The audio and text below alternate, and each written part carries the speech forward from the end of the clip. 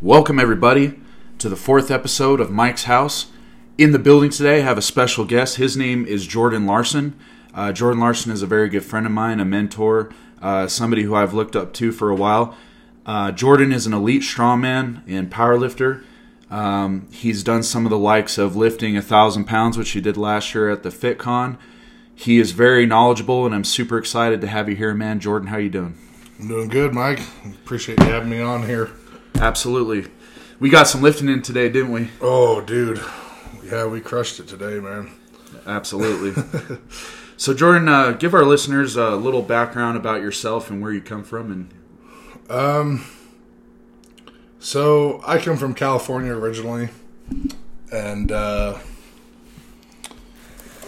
growing up, I always wanted to be strong, but it just never kind of panned out for me. I was probably one of the weaker members on my football team. So when I got married, I wasn't in very good shape, and I wanted to fix that. So originally, I got those P90X videos. Yep, Insanity. Yeah, and did those and, kind of recomp my body, and so that was good.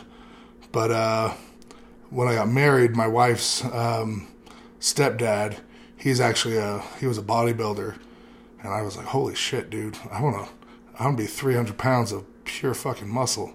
Like, that was the goal. But after a while, chicken and broccoli just wasn't it for me. I didn't have the discipline. So, training out at I was training out at Gold's for a long time, trying to just get in with the bodybuilders and such. But I was approached by someone, and they said, "You're pretty strong. You should come do strongman." And I was like, "Yeah, I'll give it a shot."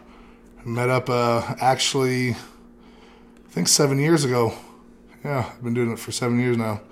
And you're how old now? I am 28 now. I'll be 29 this year. But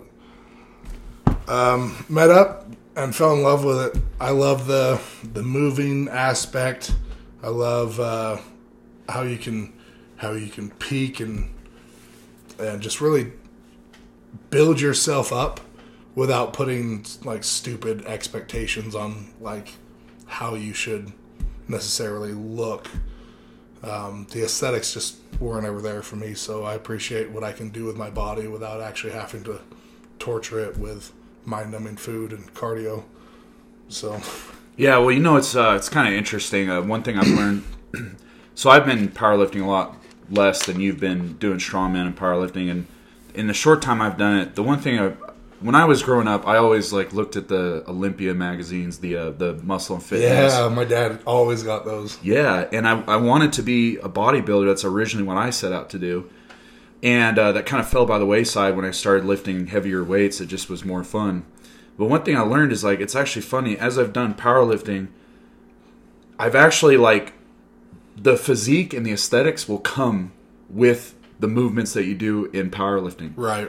The abs can be there. Those are just a secondary thing that happens, if that even makes sense. But it's funny, my arms have gotten bigger, for example, and my core, things that I desired when I was a teenager. Yeah. I don't so much now. Now I care more about, I want to have big quads and make sure I got good hamstrings.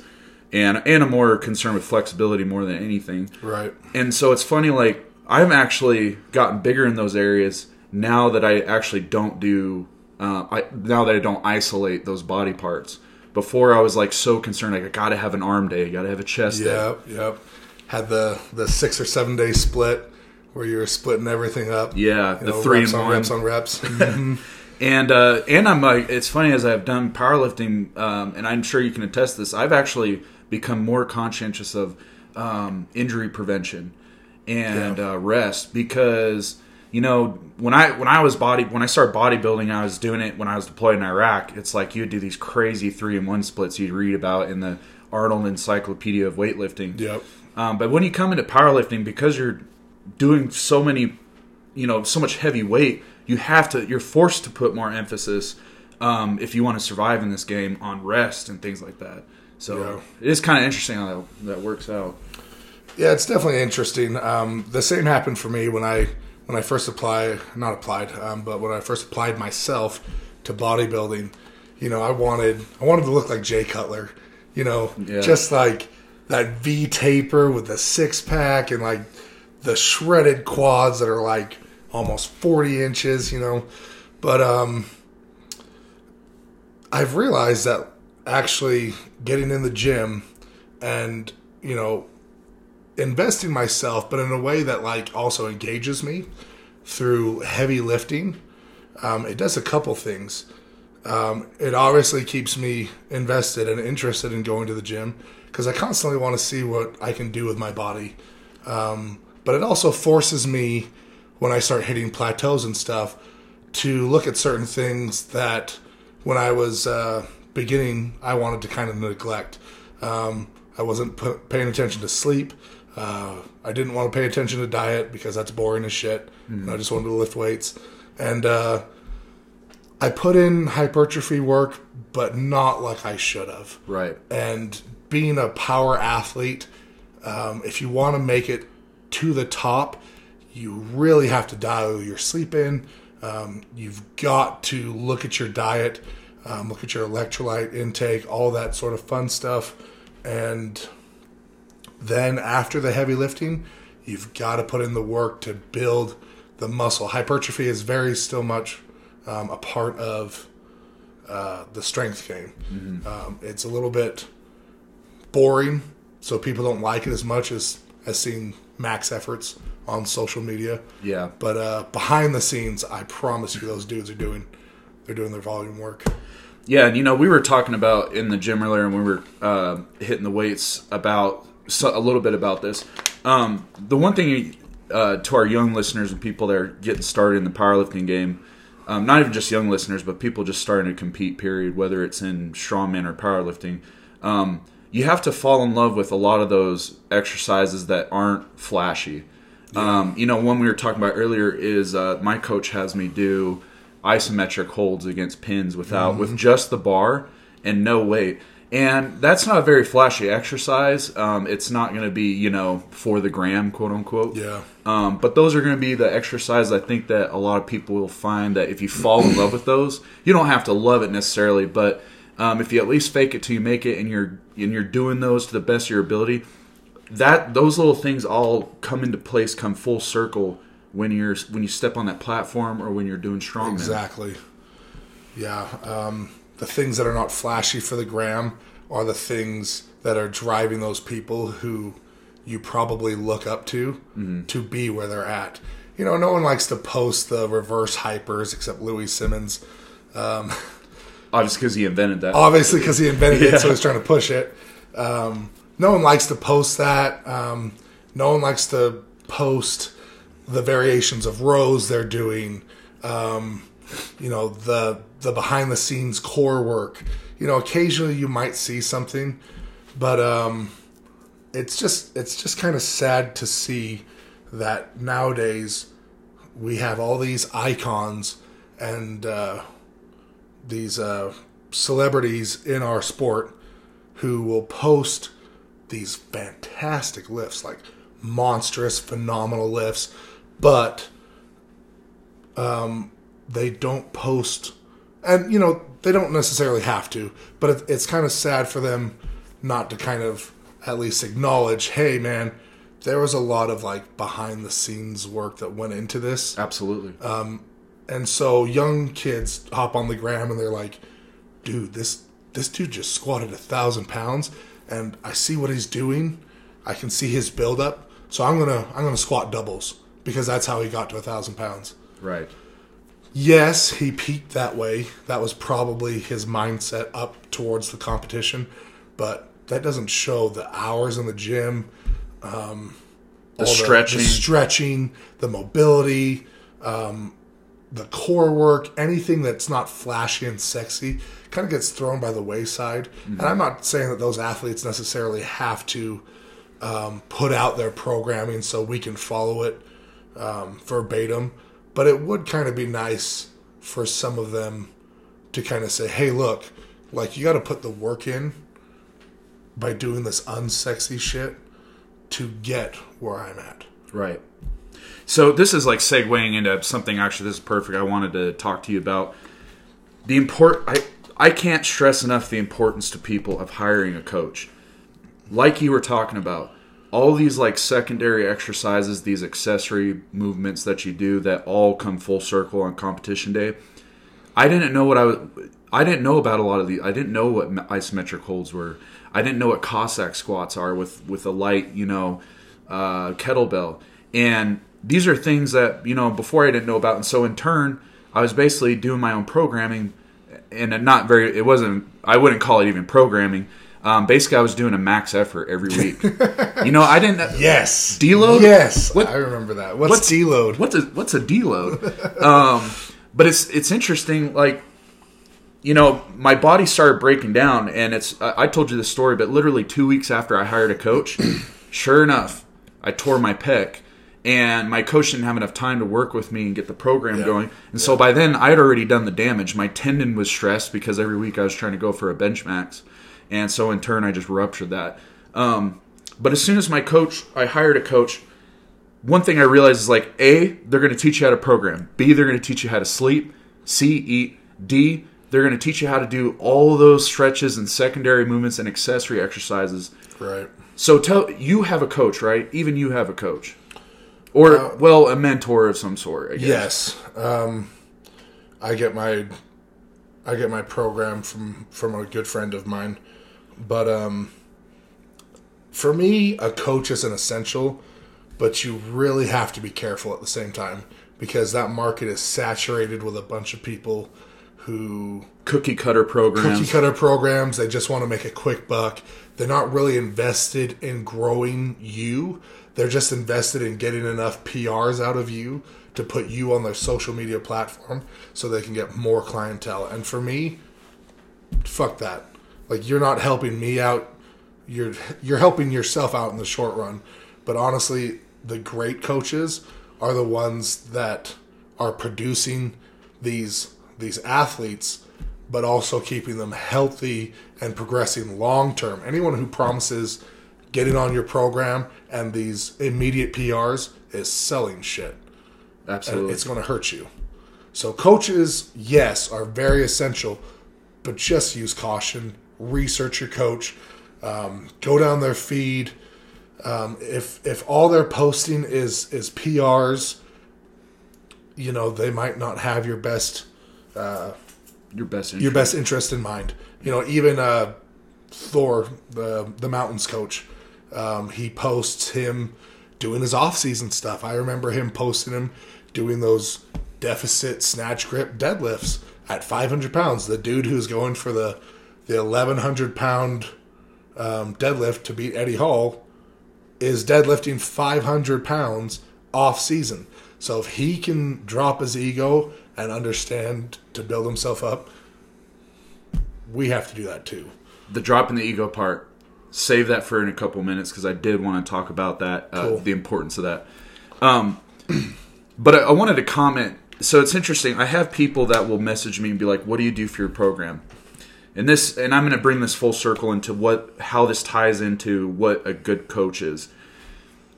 The reason I know that my coach is good is because I'm actually not able to tell them what specific program I follow. Now, what I mean by that is week to week it changes.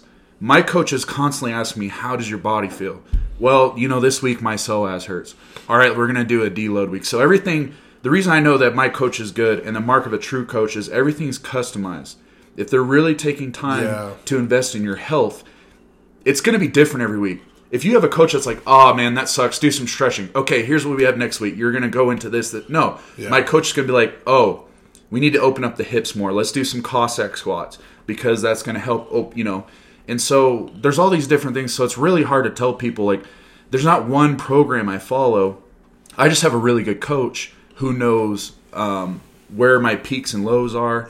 And he tailors everything to that. And that's really important as your coach, having a coach that listens to when you're in pain, when to dial it back. And if you have a coach that's not giving you deload weeks, at least 3 of them in a 12-week prep program, it's probably not a good sign. Yeah. That is like, actually the signature of a good coach is it's week by week or day by day programming, and the reason for that is because they can take in, how are you? How's your body feeling? You're feeling good? Okay. How are you mentally? Like, was this a stressful week at work? Because believe it or not, your mental state plays a lot into what you're going to do on the platform. If you aren't sleeping, if you're stressed out of your mind, they can either look at that and say, okay, you have some aggression. You need to get that out. So we might push it a little bit. Or, maybe something traumatic happened. They can say, you know what? We need to dial this back and, get you... You're not focused. You're not ready to hit those heavy weights. Right. So you're not dialed in. We're going to just kind of dial back. So that's a sign of a good coach who has invested in your success and not just hey, my man Mike over here, I got him to PR on his deadlift, buy my program for $50. Why? Yeah. Well, and, I lost my train of thought. But basically, going into... oh, yes, I remember, Jordan. We were going to talk about dropping the ego a little bit. And this is where a coach comes into play, too. You got to have... See, I have a good working relationship with my coach, but also he's my friend. But I also know he's not a yes man. He's going to tell me those times where this is not the week to do this, or he calls me on my bullshit, basically. Absolutely. When I first hired my coach, he completely tore everything down I was doing and said, "Dude, we need to go back to level 0." To the point where I had when I hired him, I think the most I'd done in the gym was 675, and barely weak knees, shaking everything. And dude, he completely did an ego check. He's like, "Hey, we're gonna start out by doing sets of 315 for speed." And I was like, "Whoa!" And I didn't like it at first. Yeah, the knee jerk reaction is "Fuck you, dude! I'm stronger than that." Yeah, and then not only that, I love to be in the gym. One of the hardest things, when I first started with Coach, was him telling me, guess what? We're only going to lift 3 days a week. What? No, I got to be hitting it 5 days a week. Yeah. And so I want you to talk a little bit about, how you feel on this subject, because I just feel it's so important to drop your ego sometimes and know when it's not your time and when it is your time to shine, basically. Yeah. Ego is probably the biggest cause of all the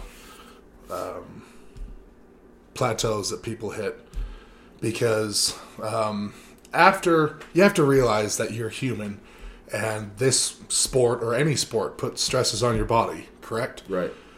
So after a period of time, you need to rebuild. It's not because you're weak. It's not because you can't do those weights. It's because your body needs to take a breather, and you need to work on your hypertrophy, your muscle building. You think about it, the more muscle you have, the more weight you can lift. That's why you got off-season bodybuilders who are incline benching 500 pounds for reps. They're not training for strength, but they've put in their time and work for that hypertrophy, that they have that mass muscle that can move the weight. And I really liked what you posted the other day with Greg Panora. There was that quote where he was talking about hiring a coach versus doing your own programming. Oh, yeah. He says when you are writing your own programming, it's bullshit because you're factoring in, I might not want to go 100% and train hard this day.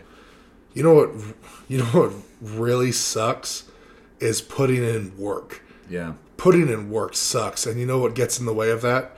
Your ego. How much easier is it to work up to a single of 700 pounds or whatever on the deadlift? It's fun. It's easy. You might feel a little bit taxed and tired the next day, but you get the 5 minutes between reps, and it's comfortable for you to do that and move the weight. It's not easy for you to cut down your rest. And for instance, I've pulled 1,000 pounds. I'm dealing with some injuries right now. So what did I have to do?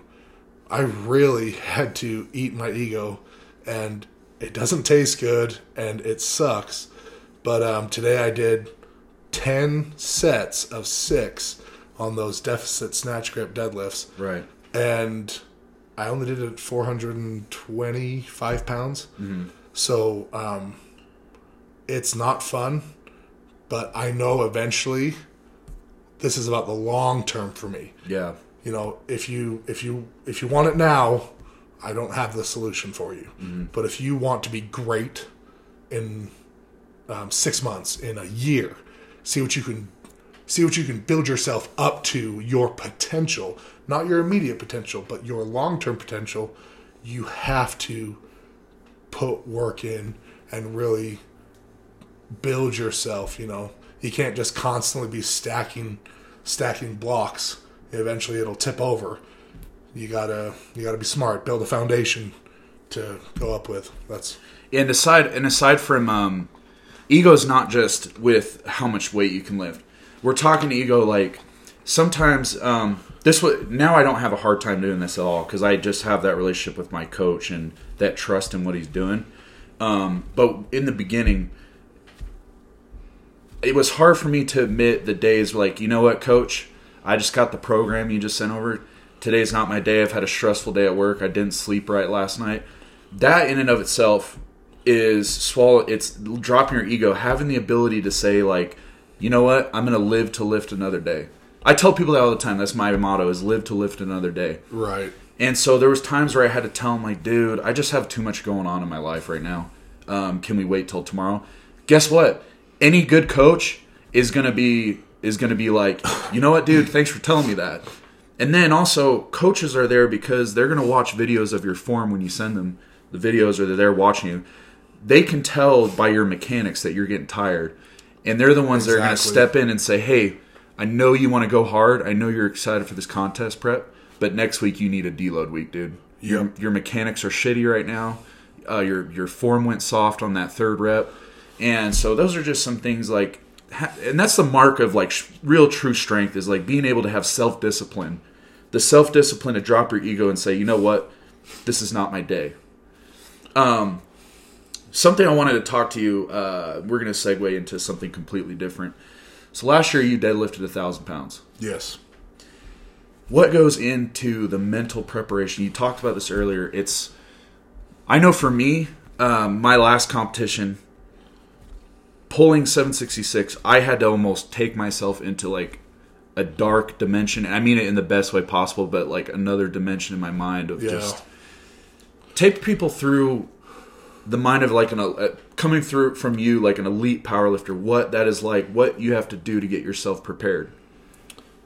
You know, honestly, I wish I had something fantastic laid out, and that this would sound like something from a movie.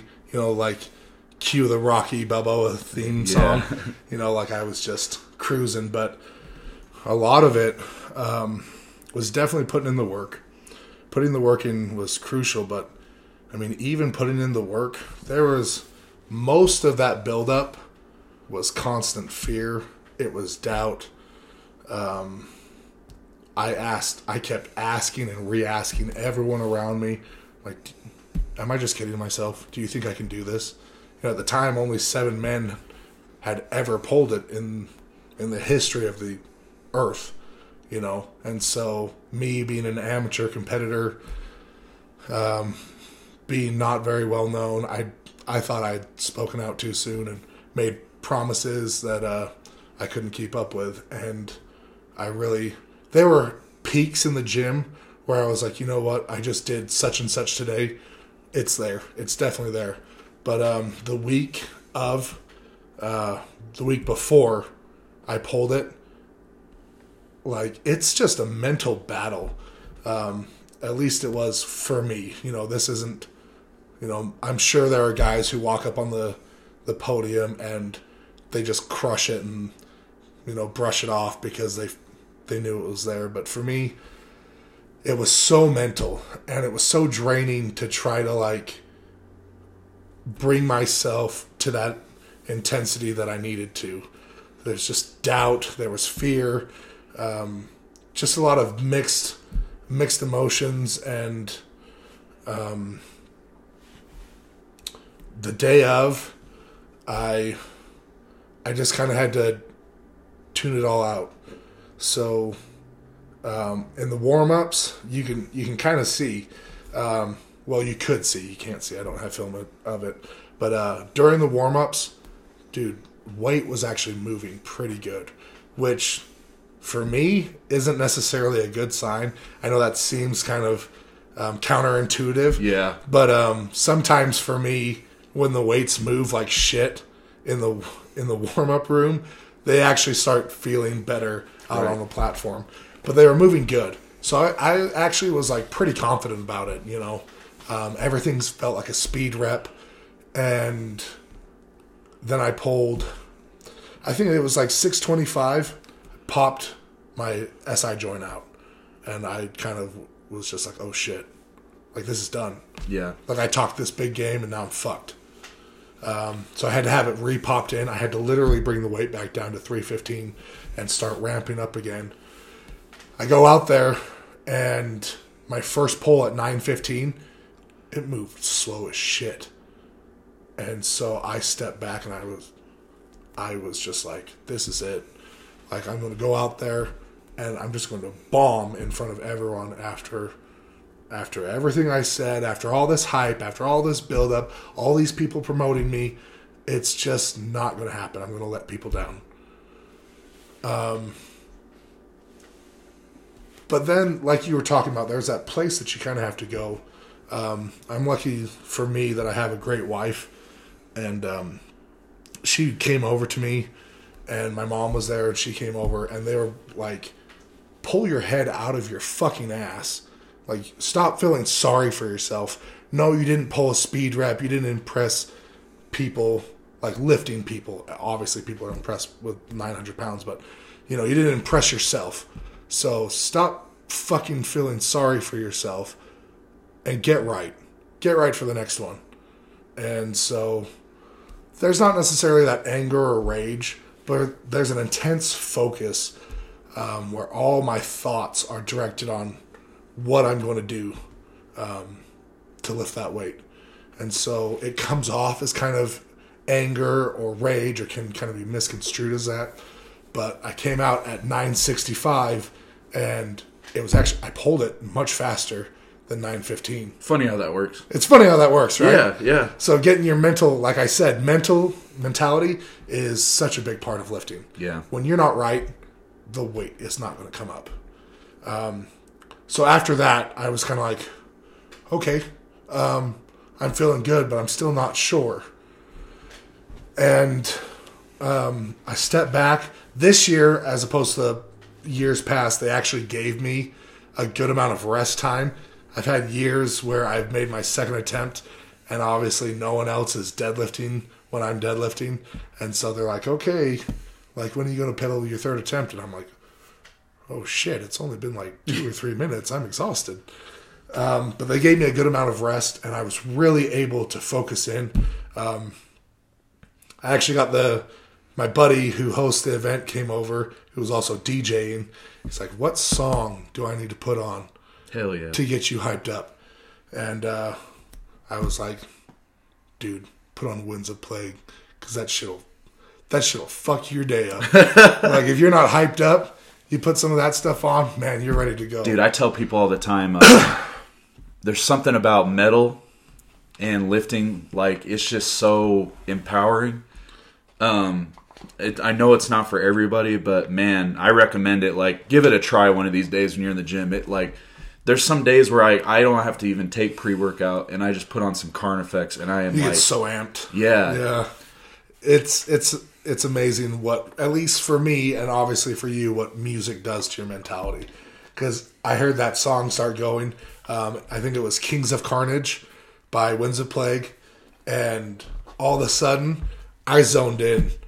And, you know, it helped because my mom came up to me and she grabbed me by my face and she said, you got this. I know you have this. And I was like, you know what? I'm going to fucking do it. So, walked up, smelled my ammonia salts, which is ammonia salts. It's not cocaine. I have been accused of using cocaine prior to. I'm not snorting cocaine. It's Amonis tablets. So I cracked it open, took a big breath of air, walked up to that bar, settled my nerves, and then just pulled as hard as I could.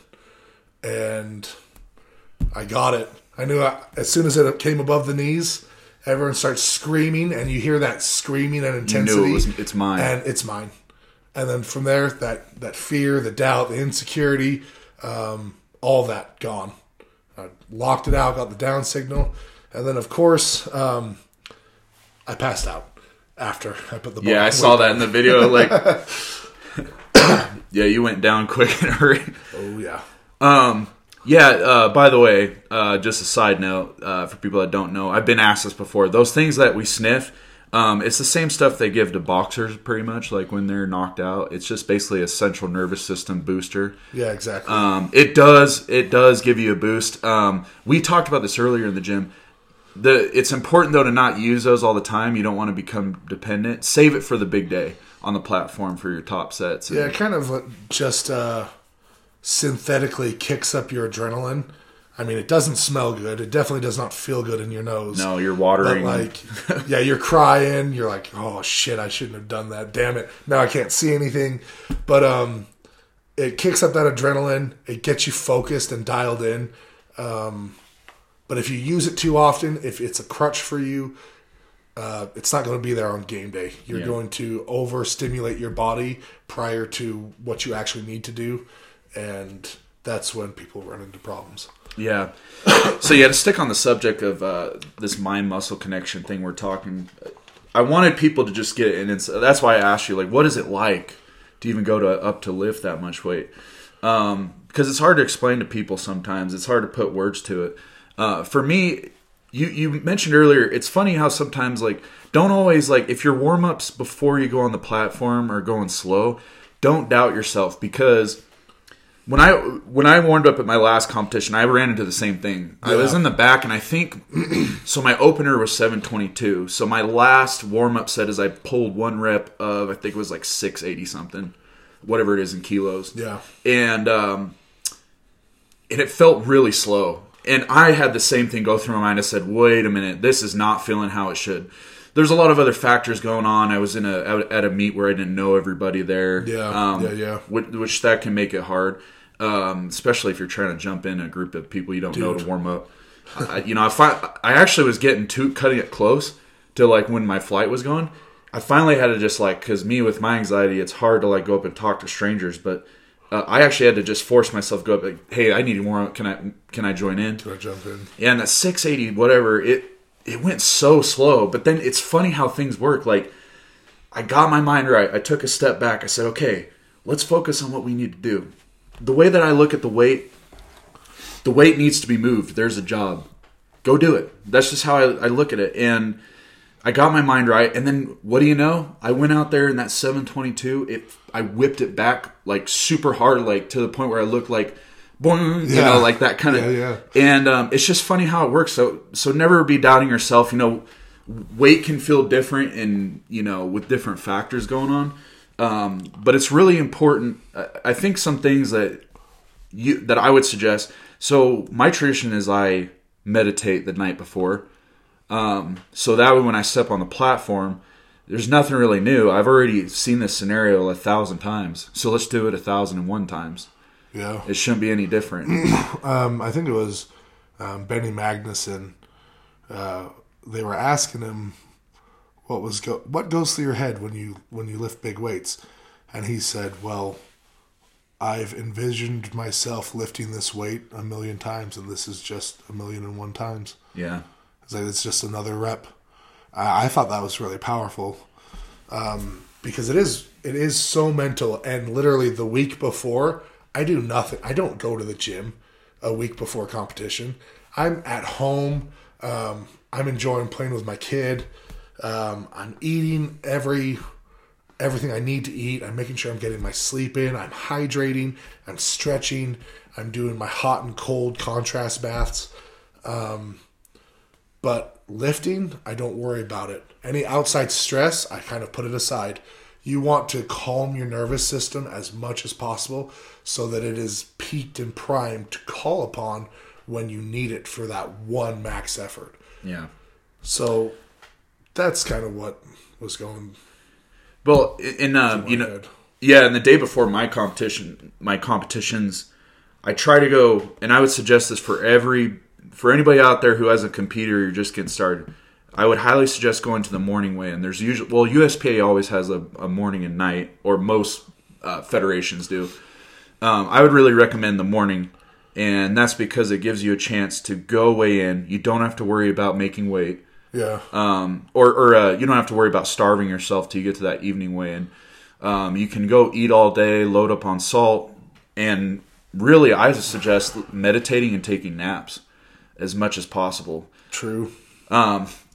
Something you touched on something the week of you enjoy family time. Yes. Like, oh my gosh, lo and behold, I can't believe it. There's actually life outside of powerlifting, right? Yeah. Figure. For me, this is a hobby. And so kudos to those dudes who this is their life ambition. This is the end all be all, and they're going to sacrifice everything to be the best. That's awesome. Yeah. That is dedication beyond normal. But for me, I have a wife that I love, that I have a really great relationship. I've been with her 9 years. She supported me through this whole thing. 9 years today, right? 9 years today. Hell yeah. I've got a son. He's 2.5 years old. He's to that age where he's asking daddy to come play Legos and stuff. Right. And so when I'm not there, I'm letting them both down. They're both being supportive of me. So the most beneficial thing I can do for our relationship is come home and be there for them when they need me. So, yeah, I play with my kid. And I actually, people ask what I thought about before I picked that weight up. And I know Eddie Hall has talked about it, and he said, I went to a deep, dark place. I had nasty thoughts. I had to get all that anger and put it into the bar. If that's you, do it. Mm-hmm. But for me, I do this for my wife. I do this for my son. How ecstatic I am now that when my kid grows up, I can say, look what I did. And I was thinking of you when I did it. And you can do this. So for me, I thought about my son. I said, you have to pick this up for him. You got to do it for him. You got to do it for your boy. And so that was my driving force. So family is very important to me. I'm not one of those dudes who casts them aside to set goals. I've always said that, I want to push this as far as I can go, but I also want to dance at his wedding. That's my aspiration. Yeah, and this is tying into something. I know me and you have both seen it. I've seen it in my short time in competing in powerlifting. It's knowing when to. It's setting your life up outside of powerlifting so that there's other hobbies. For me, I like to go fishing. I like to go shooting. I like to hang out with my family. I'm setting myself up with hobbies outside of powerlifting so that when it's all said and done, because Father Time is undefeated, whether you like it or not. People can take all the performance-enhancing drugs that they want. You can only put off age for so long, but it's going to hit you, and there's going to come a day where you can't deadlift or bench press or squat what you used to. True. And so it's very important when all that's said and done, it's not going to be there forever. And so if that's all you had, it's going to be a very dark, depressing place when it's all said and done. So I think it's really important that people understand, have other hobbies. Really, in reality, I spend no more than 6 hours a week in the gym. In the grand scheme of things, in the 7 days, 6 hours is not a lot compared to all those other hours outside the gym. Yeah. So make sure you're applying yourself to your job and doing the best of your ability at what you do. I know you do welding. Yep. And I know that you're probably dedicated to your craft. So make sure that you're trying just as hard at other things in your life, your relationships, whatever it might be, just as hard as you are at powerlifting or at strongman. I like that a lot. This is kind of in the grand scheme of things. This is it's just a hobby. It's just an activity. If you if you invest your whole identity into this sport, eventually when you're not at the top of the game, this sport will forget about you. I mean, it's a constantly progressive sport. We're looking for the biggest, meanest, baddest dudes. And so as soon as you miss a step, you're not on social media, people forget. And it has caused a lot of lifters to just be in this depressive funk because I can't lift X amount of weight anymore. So then I don't have self-worth. And if I don't have self-worth, I'm not happy. And if I'm not happy, what's the point of living? And it spirals down pretty quickly. So do this sport to the best of your ability. Have fun. But also, don't let it take away your identity or determine your worth. You're better than that. You have to be better than that. Yeah, and I think it's also like you have a kid. Yeah. And I think the legacy you want to leave behind is that you have no regrets. You at least tried your best. You gave your best at everything you went at. But you also want to show your son like the ability to have like a healthy balance in all things. Right. But I think it's important to know when to walk away. Like, I've seen, we were talking earlier about the Bigger, Faster, Stronger documentary. There's that guy that just sleeps out, in his camper outside of Venice Beach Gold's Gym, and he's like in his 60s. Maybe I was talking to Bryce about this. Maybe it was Bryce. Shit. Yeah, there's the Bigger, Faster, Stronger documentary. It's Mark Bell, and it's basically about like performance enhancing drugs. And yeah, there's a guy that he interviews that's been working out at the Venice Beach Gold's Gym since like the 60s and 70s.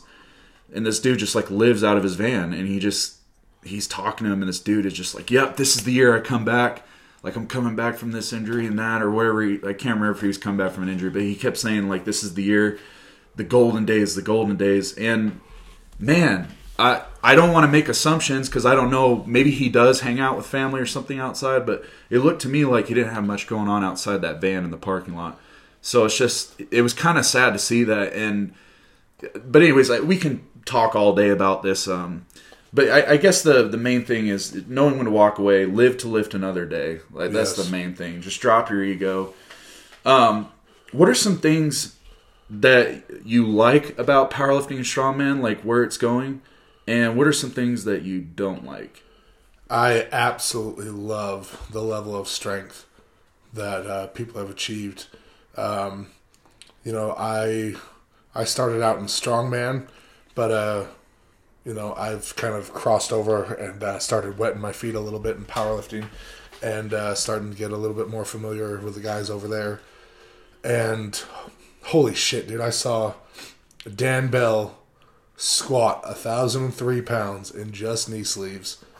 Bench 578, and then pull 903 pounds.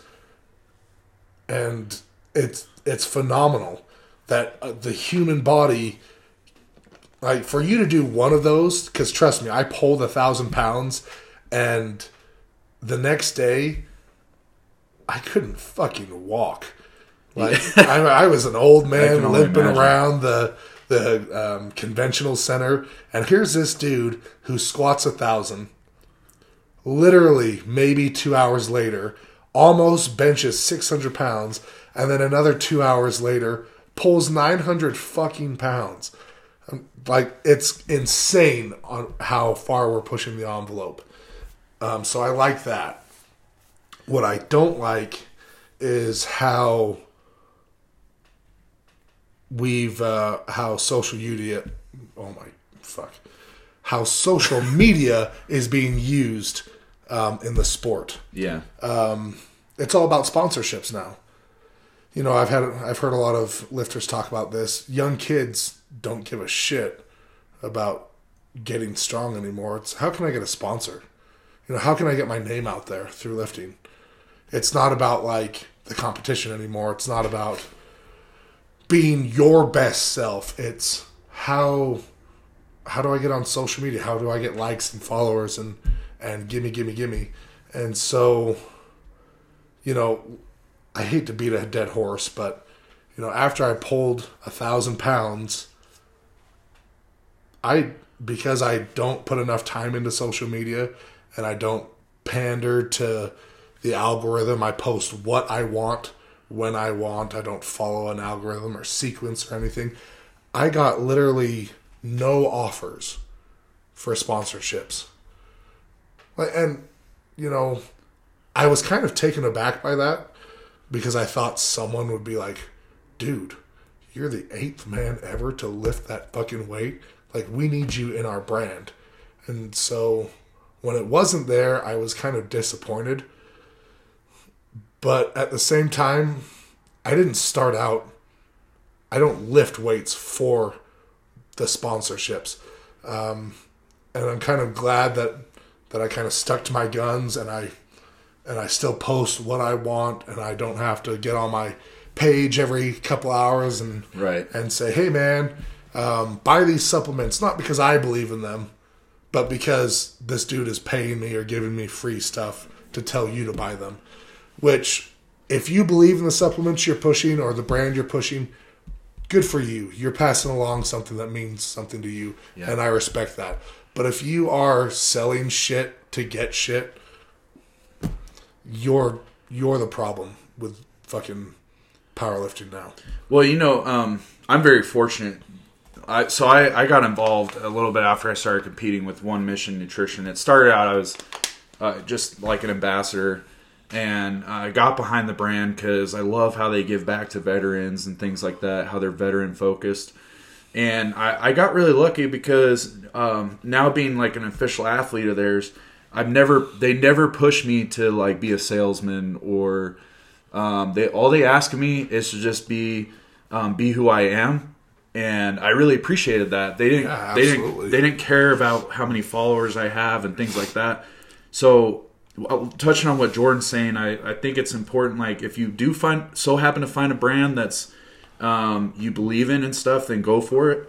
But also be mindful to make sure that you're not getting involved in the fuckery, of the industry. Yeah, exactly. But I got super fortunate, and like I said, they don't have like any requirements. They just asked me to be me, and I appreciate that, and I also appreciate companies that don't exploit veterans and say that they give back and they really don't. Yes. Yeah. Because there's a lot of that fucking bullshit going on. Going back to what you were saying, like the feats of strength.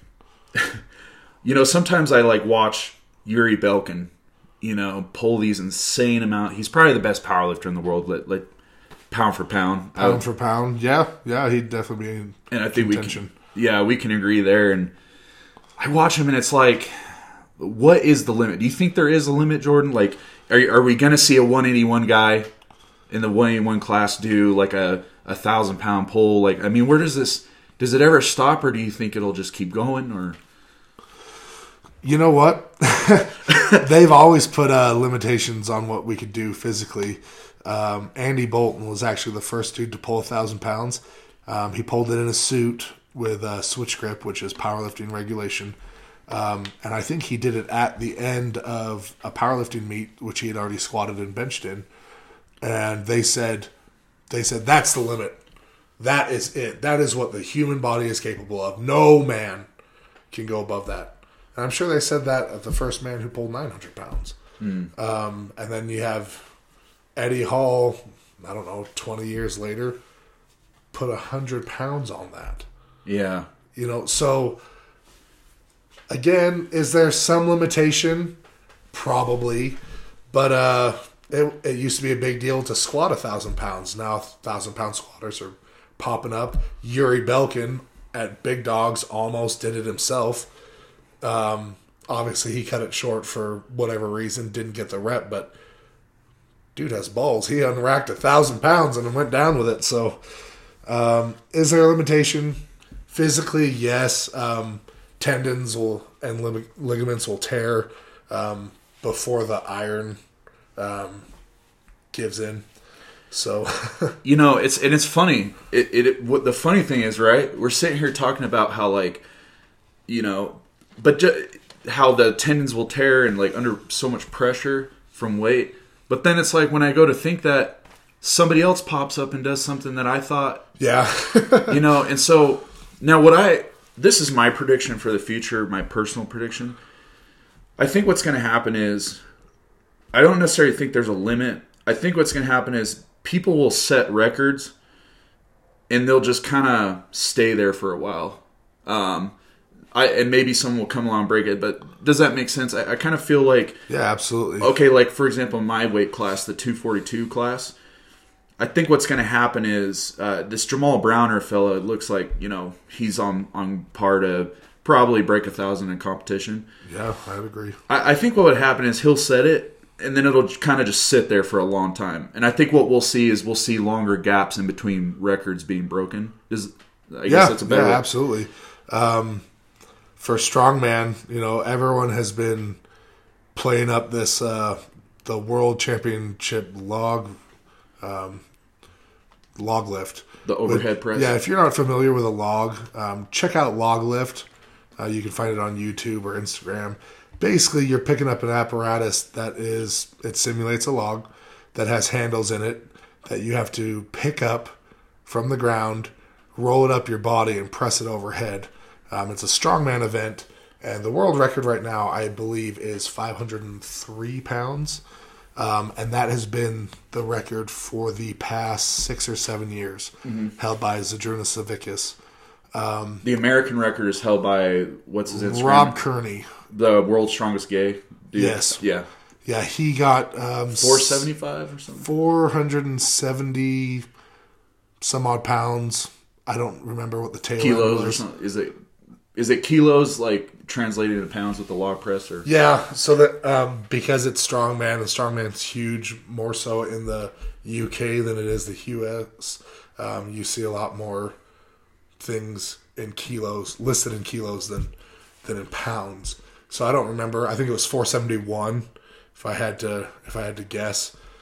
But people have been coming after that 500-pound log press for years now, and no one has even come close. So that happens. The World Championship happens in about 3 weeks or 4 weeks, and there's been at least 4 people who said they're going to take a crack at the record, but that has been a long-standing record. That's a lot of damn weight over your head. That is a lot of weight over your head. I mean, part of my warm-up for deadlift is 400 and something odd pounds, and it's just like crazy to think of, like, okay, now it's at my waist. Now I got to roll it up my body and press it over my head. Well, and the log lift is so deceptive because it's a 12-inch diameter log, and so that weight is not like a barbell where it's right there lined up with hips and shoulders and heels. Right. So it's 12 inches out. Like that weight is spread out in front of you. So you have to learn how to not just press it from A to B like a barbell. You have to learn how to compensate for the weight being that far out in front. So for anyone who thinks that, I have a buddy who might have inclined or military pressed 500 pounds, not the same thing. It's different. It's way different. Yeah, I mean, even just watching it, it's a complicated lift. I think it's more complicated than people would think. I definitely, probably in a couple of years, I'd love to try out a strongman competition and try out myself, because it looks fun to do. And but yeah, man, I think it's just amazing. One thing I love about, for all the faults that the sport of powerlifting or strongman might have, I'm not in that community, but for all the faults that both these sports have, I think the coolest thing about today is I love the talent pool being so deep. There is monsters in every single weight class, including women's. There's a what is her name? She had a unique name. Mazza sent me her profile the other day. It's this girl with the buffalo bar. She squats 3 easy reps of 575. Like, just okay. I know who you're talking about. Yeah, did you see that with a JP Price or something? Yeah, and it's just like fucking monster. I love that women are getting involved in it. I love that people are seeing that powerlifting and strongman, it's so healthy. It builds self-confidence. It gives you It gives you the ability to see yourself set goals and then be proud of yourself when you crush those goals. I had a problem when I was growing up. I started a lot of things, but I never finished them. Yep. And powerlifting taught me to have that discipline to follow through with what your coach says and what you say you're going to do. Execute the plan, and then when it comes all full circle, it's the greatest high on earth, like I posted yesterday on Instagram, when you see yourself accomplish those goals. But I love the talent pool. It's so deep right now. There's monsters in every single weight class. And to close out, because we got to wrap this up in a few minutes, I want to get your thoughts on this, but you hit it earlier in the gym, because we talked about a lot of things, and I wish we could get some more on and we will next time we talk, but I love part of the powerlifting challenge is going up against good competition, yes. Challenging yourself, like not getting complacent and going to the same meets over and over, not being afraid. That's why I went to Colorado this past December, because I wanted to get into a different pool of competitors and go out there. And you know what? It was awesome. I got to go up against a guy that pulled 804. Wow. And you know what? That stuff inspires me to do better. And I know you touched upon it earlier, the importance of that. Stepping outside your realm and your comfort zone and facing different kinds of competition. Yeah, it's definitely important if you're planning on pushing this sport as far as you can for you to step outside your comfort zone. If you stay in what's comfortable, you're never actually going to grow. Growth actually comes through struggle and strife. Adversity builds more character than just staying in your gym and hitting PRs. So if you really want to see what you're made of and test your mettle, go out of state if you can afford it. Find a local competition. Powerlifting has them all the time. Strongman has them all the time. Whatever your niche is, and see where you're at. You might surprise yourself and be further ahead than you thought. Or if you lose, you know what? It's not because you're weak. It's not because you weren't deserving. You didn't work hard enough, whatever. Honestly, take those mental notes of what you missed or the missteps that you made, and make yourself hungry. Get in the gym, fix those, and then come back. That's a great way of testing your progress too. So, yeah, I agree with you. All right. That wraps up for today. Again, Jordan, I appreciate you coming on, man. Like I said, I really look up to you as a mentor. And appreciate that. Dude, your lifting really fucking inspires me. Like when I step in the gym with you guys, you and Kevin and Bryce and Brigham, it really brings out the best in me. And, that goes back around to what we were saying. I think it's important for me. That's how I push myself to be better. And I'm not afraid to like look at your lifting and when you come over and give me advice, like, dude, you got to pull the slack out of the bar. I love that shit. And I appreciate you coming on my podcast. It means a lot. Yeah, anytime. Let's do it again. We will. All right, guys, that wraps up for today. Thank you so much for tuning in. That was episode 4, and we'll see you next time.